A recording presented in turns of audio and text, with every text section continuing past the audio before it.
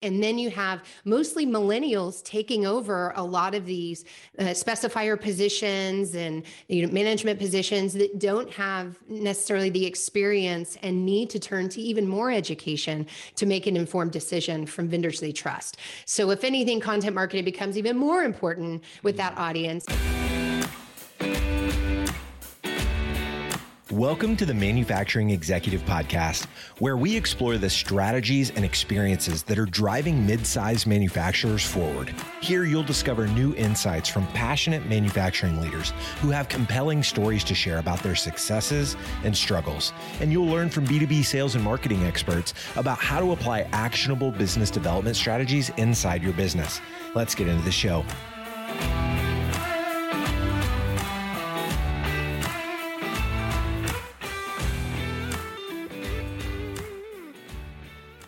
Welcome to another episode of the Manufacturing Executive Podcast. I'm Joe Sullivan, your host and a co-founder of the industrial marketing agency Gorilla 76. I frequently find myself reminding my manufacturing audience that the people they need to reach and influence inside of their future customers' companies are often not the same people who are physically writing the checks. While the C-suite might ultimately hold the buying power, and although procurement might ultimately sign the checks, it's often the technical professionals inside of a given company whose attention, trust, and advocacy you need to earn if you're going to have a chance in the sale. And for many of you listening right now, those most important buying process influencers are engineers of some sort. My guest today is an expert in how to reach those exact people. She runs an agency focused on marketing to engineers, has written a book on the subject, hosts a podcast on the subject, and has for 8 years now published a study about how engineers collect information and ultimately make buying decisions. So if your audience includes engineers or other technical professionals, you'll want to listen to this one all the way through. Let me introduce her. Wendy Covey is the CEO and co-founder of TREW Marketing, an Austin-based agency that serves companies targeting engineers and highly technical buyers. She's the author and podcast host of Content Marketing Engineered, and she holds a Texas fishing record. Wendy, welcome to the show. Thanks for having me. Well, Wendy, we can't start this one out without you elaborating on your Texas fishing record that you hold. So let's hear it. You like that? I like to always get that in. Like a little cliffhanger, either somebody's gonna have to follow up on their own or we're just gonna have you do it now. So yeah, let's hear that story. Yeah. So almost 11 years ago, I lucked into this giant redfish. So it's a red drum is the scientific name, down off the coastline in just south of Corpus Christi, Texas. So it was in the bay. I'm a big bay fisherwoman. I have a women's fishing team, so love to go down there and fish, but this was a very unique experience. So I'm the only woman, last time I looked, that's up there in those record books. So pretty fun. Nice. Good for you. I imagine we have plenty of outdoorsmen and women who listen to this show. So I had to ask about that. My business partner, John, hunts and fishes everything alive. So he'll appreciate that as well. Very cool. Well, Wendy, so every year my team at Gorilla looks forward to this survey and report that you and your crew puts out about the state of marketing to engineers. And I usually wind up downloading it, circulating it around the company. I'd love to have you start by kind of telling us what this report's all about and why you've done it annually for 5 straight years now?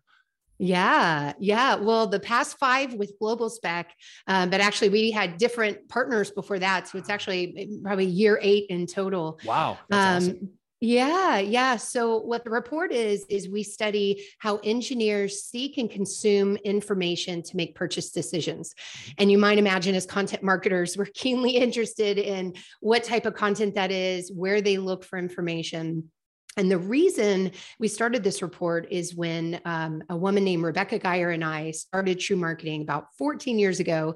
We came from a large technology company, and we knew that engineers had very specific behavior that was a little different than your average B2B bear. And we started working with engineering companies, and we'd show them B2B data to back up our experience and our recommendations. And they were always really skeptical about that data. They were like, yeah, that's B2B. We target these really technical buyers. And so we thought, okay, well, we're going to come up with our own original data to help just, again, back up our experience, what we already know. And so that's how it got started. And it's been an interesting journey throughout these years to just see what stayed the same and what's changing. Yeah, I bet. And we're going to unpack a whole bunch of that shortly here. But what I really love is that you kind of took that thing you were hearing, because we hear the same thing. I mean, listen, I've been operating this industrial marketing agency for a decade and a half now, and mostly focused on companies who have, complex, highly engineered products, big ticket products or services, long sales cycles. And the thing we talk about all the time is the people you need to reach, those influencers in the buying process, aren't really procurement, the people writing the check, or even the leaders at the company, as much as the people who are either on the shop floor, the machinists and the welders and the plant managers. But probably the people we need to influence the most are those engineers who are speccing things out and looking for a solution. And so getting inside of their heads, understanding what matters to them, what issues they're trying to solve, what objectives they're trying to achieve, and earning their trust and attention is the thing you need to do to really build advocacy throughout the company. So I think it's really cool that your company is focused on engineers, or companies selling into engineers and technical professionals. And this study, I mean, I'll tell you, I probably owe you a whole bunch of money for all the business we've won over the years by literally linking to this and saying, hey, you don't believe me? Look at what this study says. So thank you. You're welcome. Well, we're all in this together, figuring it out. It's a tough, skeptical audience, as you know. So I just love that we as technical marketers are helping each other out and, solving this complex issue. Yeah, it's great.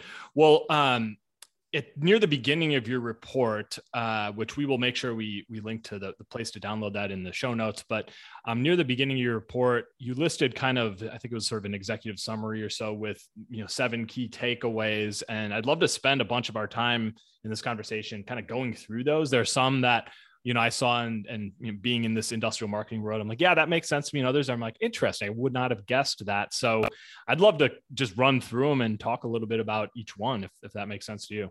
That sounds great. Great. Well, should we just kind of start at the top? Okay. Well, the first one, we talk about where engineers go to find information to make a business purchase. And so this is one of our most popular questions we ask. So what information sources do you look to? Basically, what channels, right? And the number one answer, and it's always been the number one answer since we first started asking this, is supplier vendor websites. And a close number 2 to that is trade publication websites. So there you go. That investment in your website is so critically important. Like we didn't already know that, but this is the data to support that. And then there's some other findings, as you go to number 3 and 4, industry directory websites became more popular this past year. And also industry association groups was ranked high. So 2 other digital sources to find information. Interesting. Yeah, it's not surprising to me, as you probably expect, that the supplier vendor websites are going to be number 1. And it makes sense when somebody's out there actually looking for something. So maybe later we'll get into, well, what happens when somebody's not looking, and how do you build awareness in front of them before they even get to that point? But yeah, I think that's that one is, it's nice to see it, even though I think we know it's true. Probably, I'm guessing early, maybe a decade ago, that even would have taken some convincing among manufacturers. Absolutely. Right. But yeah. Okay, cool. So information sources, that was that one. How about that second bullet? So the second one is, I love to ask this because engineer executives are like, we don't want to have any forms on our website. I hate forms. Technical buyers will never fill out a form. And wrong, 83% of engineers are willing to fill out a form in exchange for technical content. So obviously not any content. It needs to be meaty, technical, something of quality, of value, but they will fill out a form. And so in the research report, we also ask, okay, what types of content are you more likely to fill out a form form in order to receive. And you might imagine it's your typical things like white papers, CAD drawings, those sorts of things. And then separately, we asked just what's the most useful type of content, and data sheets dominates that. And data sheets are kind of a boring answer, but right, they're necessary. And so it just shows that you can't hold your information hostage, like your specs, those sorts of things. You need to give engineers both educational information about how to solve a particular problem or an application, but also just information about that product. So it seems obvious, but sometimes, the old way was holding some information hostage to force someone to pick up the phone and talk to sales. And that's really a risky game to play now that so many companies are putting more and more content on their website. Yep. This one's really interesting to me for a few reasons that I want to get into. So hey, have you seen Wendy, have you seen a change one way or another in terms of that willingness to, say, trade contact information for a piece of content over the last few years? Is it stayed kind of consistent? It's pretty consistent. It's always been in the 80s. Like one year it might be 86%. Yeah. This year is 83%. But given, the trend, it seems like it's staying about in place. Yeah. Okay, cool. So I'm curious to see how that evolves in the coming years. And I say that because some of the there's sort of a trend right now in marketing, and you see it more in software, and some of the marketers that I watch out there who are in, no offense to the manufacturing sector here, but marketing wise, tend to be a little behind, say, software and professional services and things. And there's definitely a trend over the last few years of starting to ungate things, meaning as opposed to putting this thing behind a form, let's just have it available for download. If it's a PDF, just have it there. You can click on it, you can get it. And the argument in favor of that is, there is a sort of weariness that is starting to happen with giving up your contact information, knowing that, well, some salesperson is probably about to call me, right? And I just want this piece of information. I don't want to have a sales call right now. So there's an argument both ways, but seeing that 83% of engineers are still willing to do that it's interesting. It makes me kind of think twice about, well, okay, maybe all the people I'm listening to are in software talking about ungate all your stuff. Maybe over here that we're not there yet, where there's like, sort of a weariness of that. So yeah. And a way to hedge your bets, of course, is to have the aggregation of information be behind a form, but then all that same information is available in several blog posts or, something like that, so that you can still serve someone the same information if they are really against that form. They just have to work a little harder.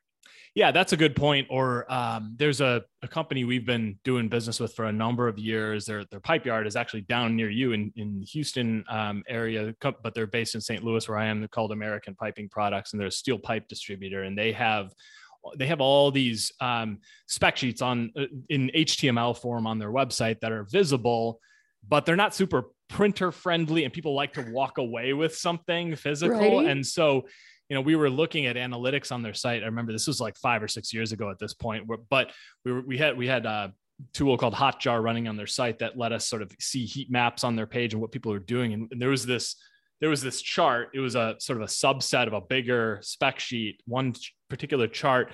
And we saw all these red spots in the top left corner and the bottom right corner of that chart. And we're like, okay, well, what's going on here? This is not a clickable thing. Well, it turns out what was happening is people were dragging their mouse across the chart because they were copying and pasting the information in that. Wow. And probably putting it in a Word doc and printing it. So we said, all right, well, what if we just put a little pop-up download button on top of that particular chart and said, drop your email address in here and download it. They started generating like 200, contacts a month just off of that particular chart that were now in their email database. So that's another way to do is make the information accessible in HTML form. And if somebody really wants it, so I don't know. I can see the argument both ways. In a lot of cases, I think things like that are still it's or a CAD file, right? I know we both know Adam back over at Cadina's Part Solutions, and they're doing awesome stuff with lead generation via CAD file apps that get installed on your website. And I think there is still a place for that for sure. I think where I'm more a fan of ungating things is the educational content, the stuff, the written content, video content that comes from your experts' brains. I'm a fan of just make it visible. You want as many people as possible consuming that information, and then, maybe they go in and download a tool or a spec sheet or something. Right. Or a white paper, an ebook, something meaty. Sure. And with videos, what we're seeing to be a trend too is, those individual videos are available, but you can put them together into a series that's gated. And so again, it's all about presenting that information in different ways and perceived value of that asset. So. Yeah. And I think the other thing on this topic that I'd hit on is that I think the mistake a lot of companies make when they do gate content is somebody downloads something and immediately they're just hammering them with calls and emails trying to sell something, right? Right. And I think the approach is, if you're going to collect email addresses, how do you put some kind of value-based nurture program in place to stay top of mind, to keep immersing them with your brand and your content, to keep building trust and attention? You're not going to change the speed at which they go through their buying process. They're going to buy on their own terms and when they want to. And I think the opportunity for you, when you say have an email address, is how can you use that to keep providing value, not hammering them with sales messaging? Love that. And in fact, that kind of segues to the last bullet. If you want to skip to that. Yeah, let's go there and then come back. Yeah. We asked some questions on how engineers like to engage with sales. And one of them we always ask is, what percent of the buyer's journey is complete before you want to engage with sales? And that some years has been as high as 70% for some age groups, the younger engineers being the least willing to interact with sales. I'm sure you're not surprised to hear that. This year, it was actually 40 to 50% of the way through. So we did an interesting dynamic. And I think maybe part of that was when the survey was given, because it was towards the tail end of COVID and people are lonely and maybe wanting to interact. So they were willing to interact a little bit sooner. But all in all, the majority of engineers prefer to research online, knowing there's a salesperson available to them, but they really want to go online and do as much research as they can to shortlist people. And then when they do reach out to sales, we asked, what are the most annoying sales behaviors? This was a new question this year. And it was lack of technical expertise, so no surprise there, and poor responsiveness. And so those things were more annoying than, say, misspellings or hitting me too much, too many emails. So anyway, good tips there. Yeah, that's really good stuff. And I think, that particular stat that you've had in there year after year after year is the one that I've always come back to and probably have used a lot in sales conversations I've had with manufacturing people. I think there's always been this misperception, and it's gotten better for sure over the years, but that, nothing replaces the in-person conversation or the, being in a room with somebody. And so therefore I'm not a believer in content marketing, and that completely misses the point. It's if you know that your audience is out there trying to find answers to questions, ways to solve a problem, learn ways to do something differently, improve ROI on an investment. If people are looking for this information, you need to put it out there. Because if you don't, your competitors are, and then they're the ones who are going to get the attention. They're the ones who are going to get the sales call. By no means is content marketing ever meant to be a replacement for sales. It's meant to help you get discovered, earn attention and trust, and not only set up more sales conversations, but better ones. I can promise you that the best sales conversations I had one yesterday, right at the end of the day, is somebody who gets on the phone with me and says, "Hey, I've been listening to your podcast for the last 3 months. I've been following you and all of your people at Gorilla on LinkedIn and all the insights you publish there. And I know we need to be doing this kind of stuff for ourselves." Isn't that great? Completely different conversation. The process. Yeah. I love when it's like, I've been in your email nurture and I know what you're doing and I want to do it too. Exactly. And that is in a nutshell to me, the power of content marketing before the sale is just earning trust and attention from the right people. And your sales team should embrace that. because it's going to make their job a heck of a lot easier when they don't have to spend 3/4 of the time convincing the person on the other end of the line that this is something they need. And, So, I mean, that's the idea. Yeah. So I love that one. I've always loved that particular stat. Pulled it many times. So awesome. Okay, let's take a quick break here. I want to let a couple of our strategists at Gorilla 76 tell you about something pretty cool that we're doing right now for marketing folks in the manufacturing sector. Peyton and Mary, take it away. Yes. So I'm Peyton Warren. And I'm Mary Keogh. Twice a month, we host a live event called Industrial Marketing Live. Right now, we have a group of 50 plus industrial marketers from a variety of manufacturing organizations. We meet up digitally to learn, ask questions, network, and get smarter.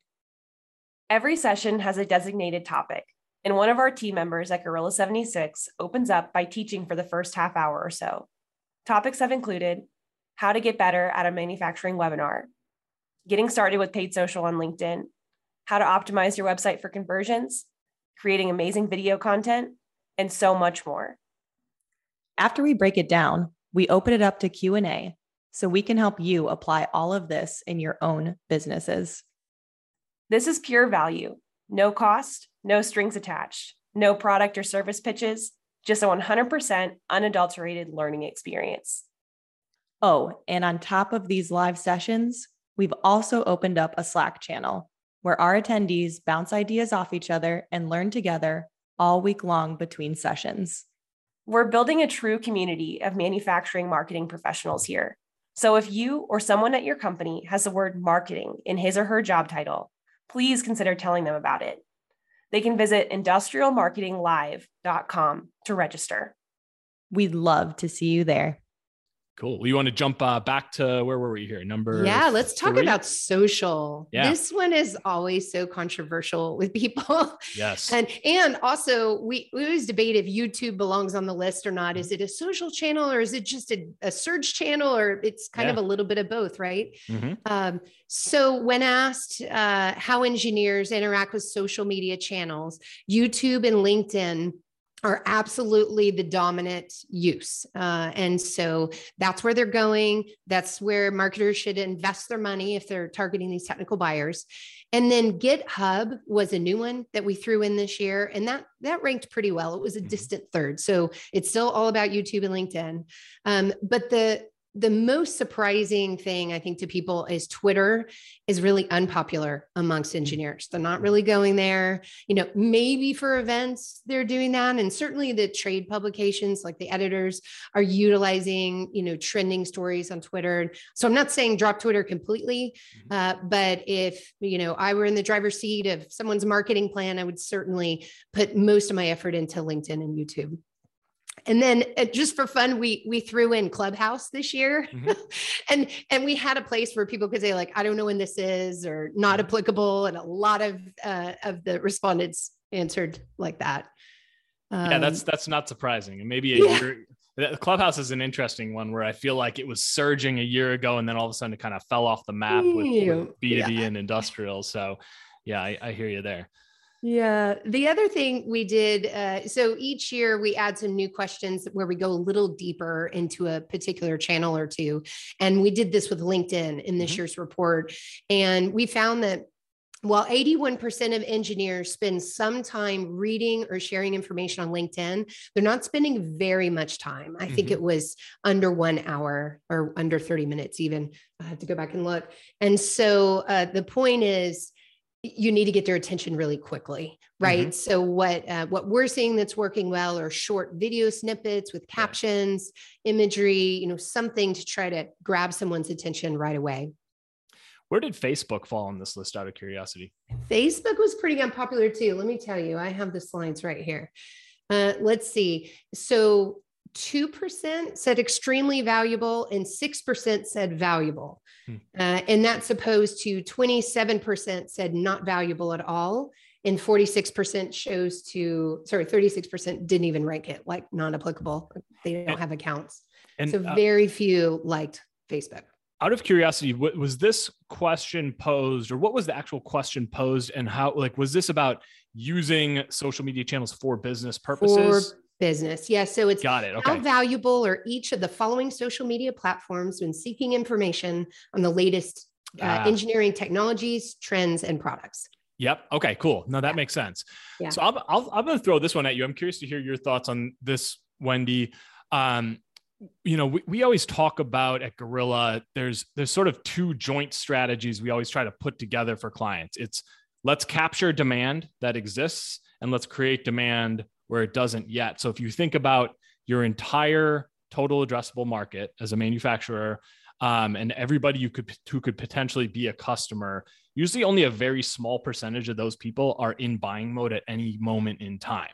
Absolutely. Maybe 3%. It's been the bigger your product or the bigger ticket it is, the less often a sales cycle comes around. The smaller percentage, the number of people who are buying right now or this week is people will be in a month or a year or 3 years. So I think the one thing I'd like, it's not an asterisk, but one thing I'd note about this particular bullet point or this particular stat is that I think this is applicable to the percentage of people who are looking for information, right? Like they're trying to solve a specific problem and they're going to a channel. The other thing I like to think about is, well, engineers may not go to, say, Facebook or even LinkedIn that often to look for something or spend a ton of time there. But if they're still using those channels, even if it's for personal purposes, and you as a marketer can reach people there with a message that is relevant to them because of who they are, what their job title is, what industry groups they're a part of, who they follow, what their geography is, it's a great place to, in both of those channels, LinkedIn, Facebook, are really great places to create demand, meaning distribute content that speaks to the things those people care about, addresses common questions. And what it does is it helps you earn their attention and trust before they're ever in a buying process. And then when they do go looking for a solution, there's already awareness and trust in your brand. So I love this stat from the standpoint of where do people go to seek information, but when they're not yet seeking information, I think some of the other channels can be great places to reach them and build attention and trust. Yeah, there you go.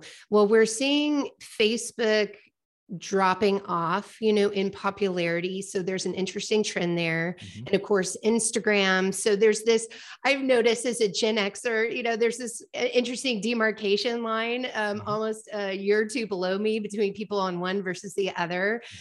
So I find that interesting. But also, do people want to hear from their B2B folks on what they use for personal? And, I think you can make a case for culture and some of those types of posts, but we're even seeing those just perform much better on LinkedIn. So, none of these are absolutes. It's kind of just percentages of time investment. And I think you make a good point of just having a diverse set of content so that you can appeal to people when they just want to see, culture posts or what's happening at the company that's a little bit not trend focused or solution focused. Mm-hmm.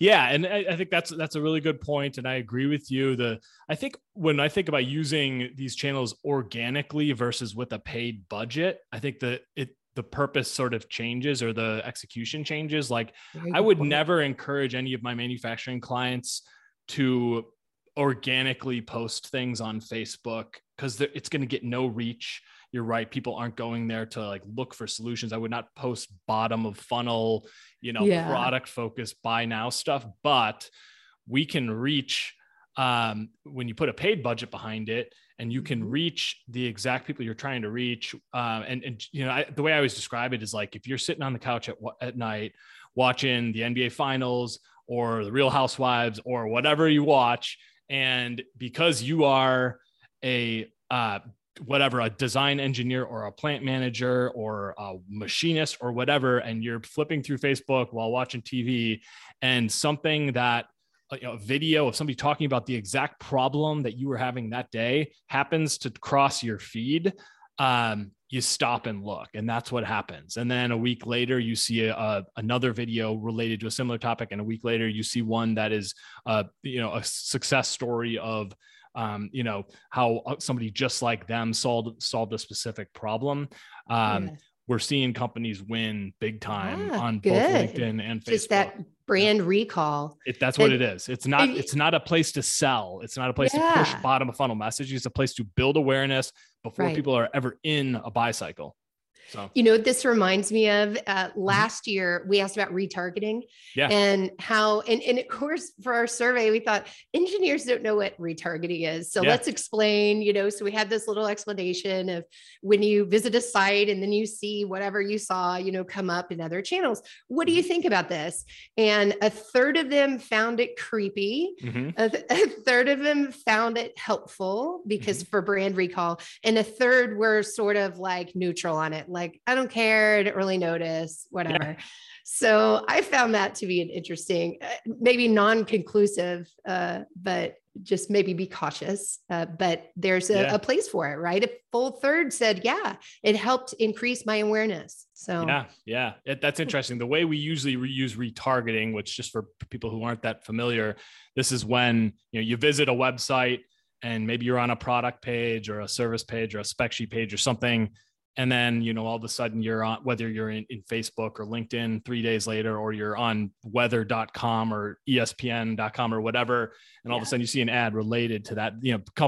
Retail companies do this like crazy, but B2B companies, if they can do it in a way that's, doesn't feel overly intrusive, or, you can do it with some grace, it can be a really effective way to bring people back. Like, we'll use it for our clients. We'll use retargeting on what we would call high intent pages on a website. So, if you think about somebody who visited the request a quote page on your site, or a specific product page where there's clearly some buying intent there.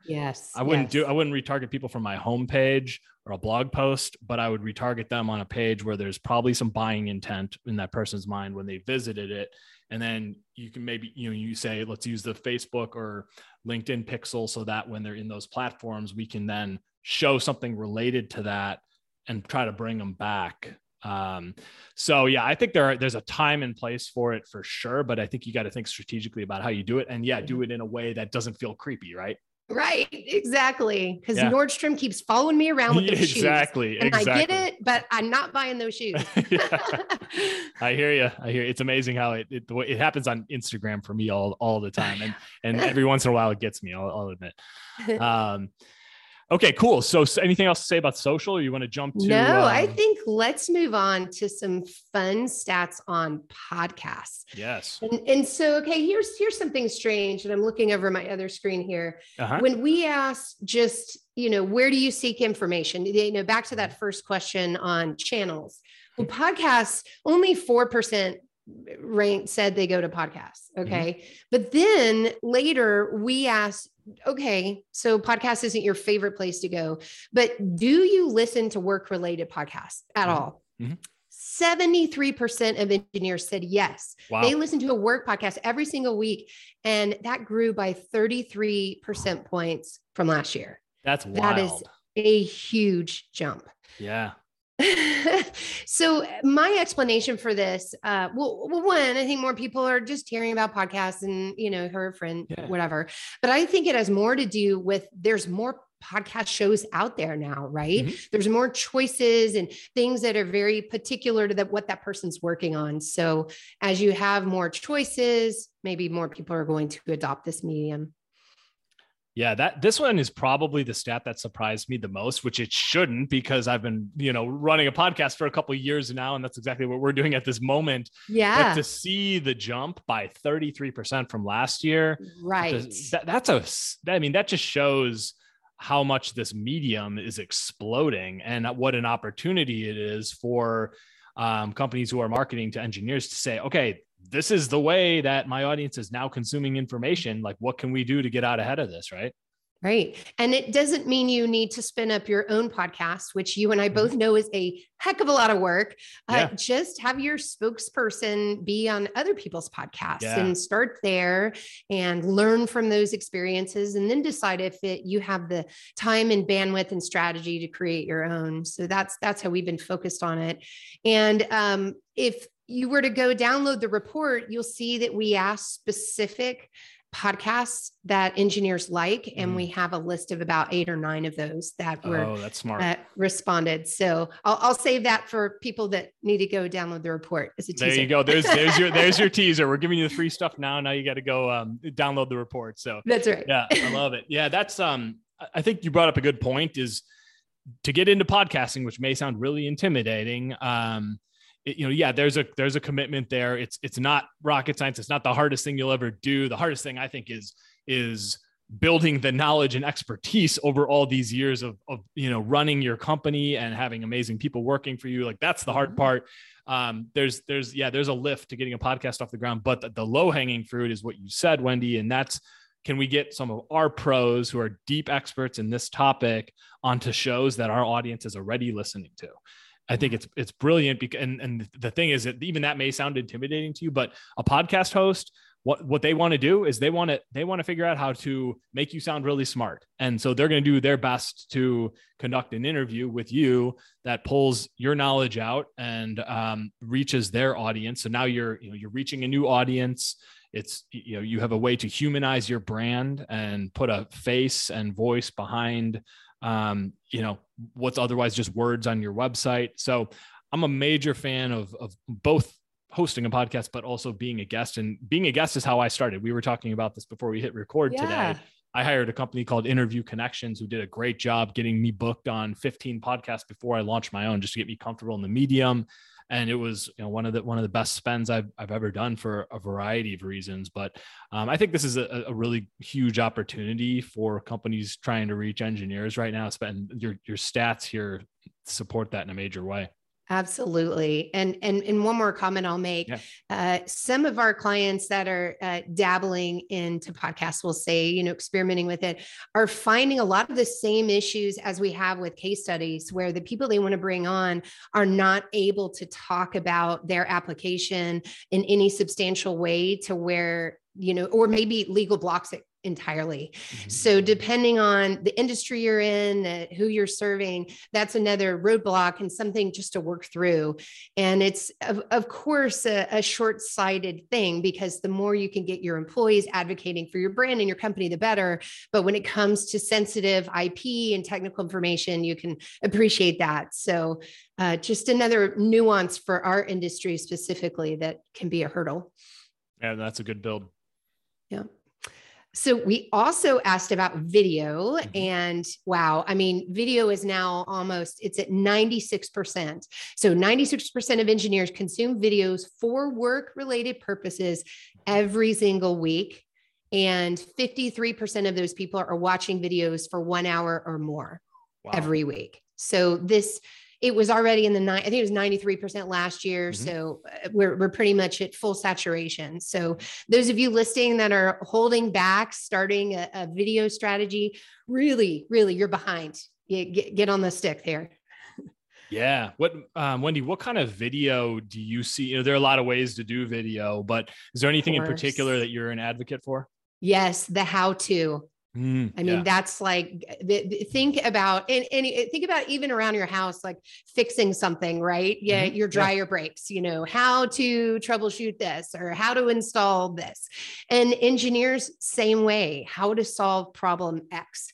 And, you can do that. That's an easy one to do. It can be low production as long as the lighting and the sound is good. It doesn't have to be some slick thing.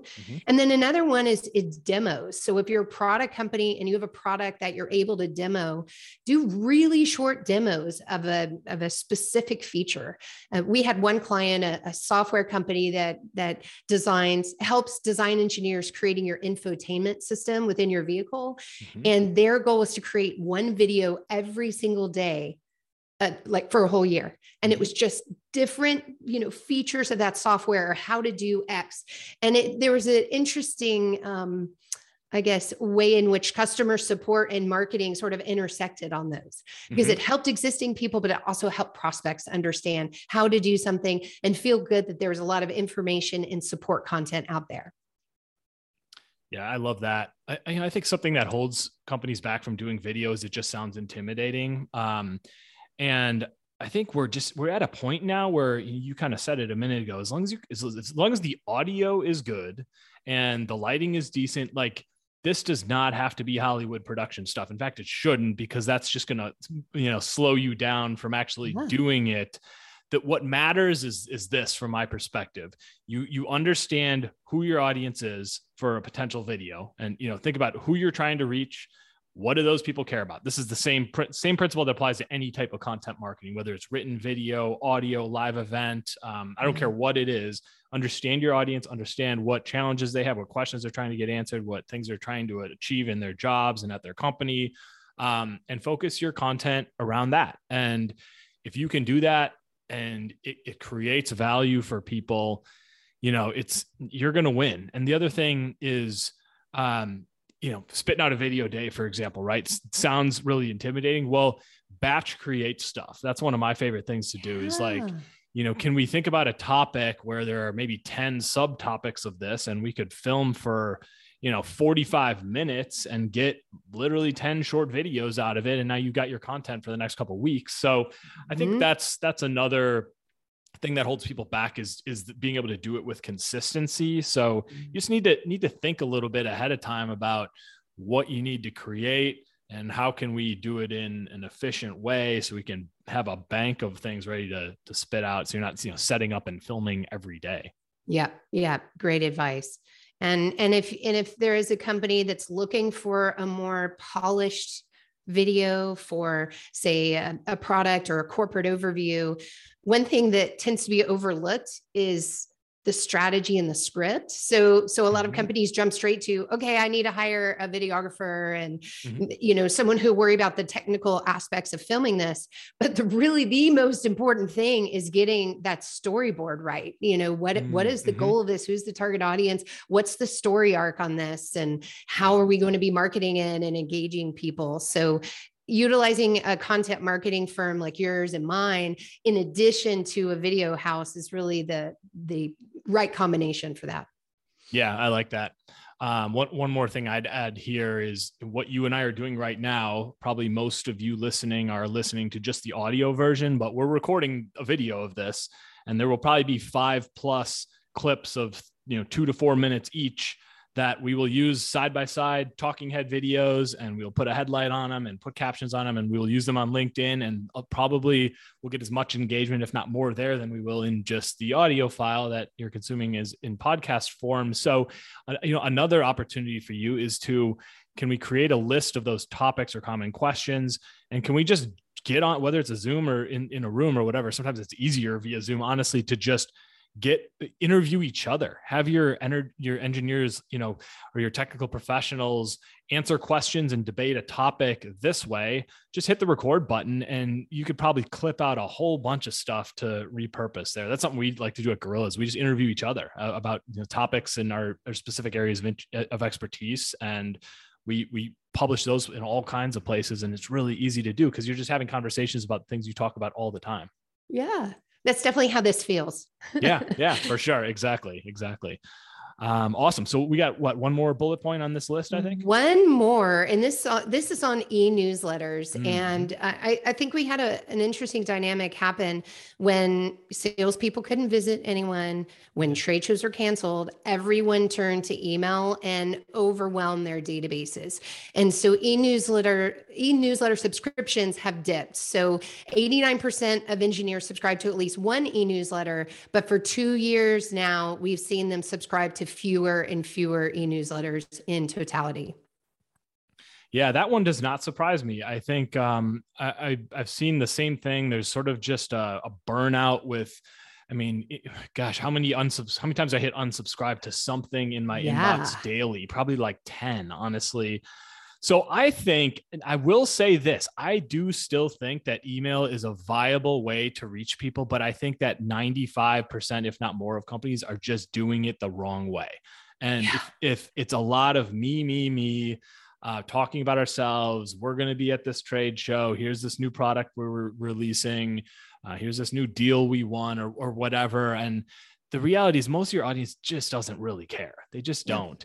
And so if you're going to use email the way I just look at email as another distribution vehicle for the insights that you're publishing. Exactly. Yeah. I mean, if you're, we just talked about video, we just talked about podcasting, like if you're producing this stuff for a very specific audience, well, and you've got a good email database of those people, some people will find it on their own through search or YouTube or, in platform in LinkedIn, but email is another way to distribute that content, and create value for people as opposed to pushing product or talking about yourself. And if you just focus purely on how can I be helpful to my audience, you can really win with email. Honestly, for us at Gorilla, it's been working for years, and it still works wonders for me. Hey, I've been reading your newsletter for the last 5 years, and now we're ready to have a conversation. Like I had one of those happen this week, literally, and it's not uncommon. So yeah.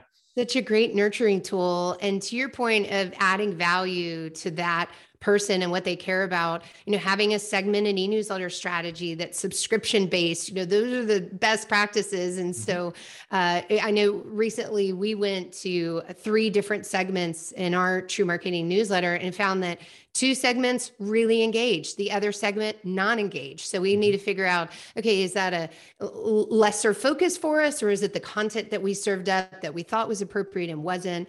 So it really helps you hone your messaging and provide something that's, just more valuable to that individual.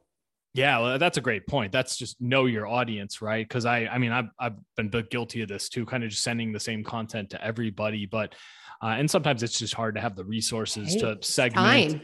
Time and money, right? Exactly. But I think you're right on the money is in just thinking and being able to, in looking at that. Can you segment after sending an email out, say, all right, my, engineering technical audience versus my CEO, CFO audience or something. There you go. Who responded well to this? Maybe the messaging needs to be different here versus here. Maybe one of these segments just doesn't really respond to email as a vehicle for consuming content. So yeah, I think that's really smart. Yeah. Good. Awesome. Well, that was an awesome report, as it always is. And I encourage everybody to go download it. I've got a few more questions for you before we wrap. One of them, just from your perspective, as you look back on all this data, like you've been doing this for, you said 8 years now. What are some of the biggest things that you just think have changed about the buying behavior among engineers? What stands out the most? The most remarkable is what hasn't changed to me. Yeah. That content marketing is so ideal for this audience. They just need lots of content. They want to search on their own and do their own research before reaching out. And so it just shows, it is very validating to see that and to have all this data behind it. And then, of course, the way in which people consume content is certainly changing with videos and podcasts, with, LinkedIn and YouTube. These are channels that really weren't around or weren't as popular back when we first started. So, and then I think you're seeing an interesting dynamic with baby boomers retiring, who have this wealth of knowledge, right? And then you have mostly millennials taking over a lot of these specifier positions and management positions that don't have necessarily the experience and need to turn to even more education to make an informed decision from vendors they trust. So if anything, content marketing becomes even more important with that audience. We still see a lot of self-service. In fact, even more so with the younger crowd, because they're so digital savvy. Right. So we're on the right track here. Digital first, content first works. Yep. I love it. And I agree 100%. So Wendy, this September, you are going to be speaking at the Industrial Marketing Summit, which is at Content Marketing World, a big marketing industry event. And there's a specific track just for industrial marketers, which I'm super excited about. I'm actually moderating the event. I'm not going to be the one teaching there, but I'm going to be sort of facilitating conversations and introducing guests. And you're one of the speakers. I'm excited to meet you among many of the others there in person. Finally. Tell us a little bit about your session, what you're going to be talking about. Yeah. Well, the official title is Inside the Mind of the Technical Buyer, Create the Content Your Prospects Actually Want. And so we'll start out with a little bit of our research data, because everyone always likes us to do that. And then I'm bringing my brand strategist, Morgan Norris, who will talk about the arc of a story and how to write engaging content that's technical, but also engaging and memorable. So we'll have a little bit of macro looking at content marketing and a little bit of hands-on tactical advice. Ooh, I love that. I love the dynamic there, because those are two hard things to bring together, making something that is very technical, also very engaging. And man, if you can nail both of those things, speak into this engineering audience, that's the recipe for success, I think. Absolutely. Well, very cool. I'm really excited about that. Yeah, Wendy, this was a great conversation. I appreciate you doing this today. You bet. So much fun. Yeah, well, tell our audience how they can get in touch with you, where they can learn more about TREW Marketing, and we'll make sure to link to the survey and report that we went through today in the show notes. But if you want to direct people to that too, feel free. Okay, so you can find us at TREW Marketing, and that's TREW marketing.com. And then I also have a podcast, and Joe's going to be on our podcast soon in August, and it's called Content Marketing Engineered. And I have a book by the same name as well. So you can find that on Amazon or find everything under the sun at TREW Marketing. So that's it. Love it. Awesome. And of course, I'm on LinkedIn. So if anybody would like to message me there, feel free. And, that's how Joe and I first met. It was awesome. You find good people find each other. Yeah, I know. I agree. We've been following you and your company for a number of years and love what you guys are doing. So I'm glad we got to do this today. Same here. Thank you for the opportunity. All right, Wendy. Well, thank you. And as for the rest of you, I hope to catch you on the next episode of The Manufacturing Executive.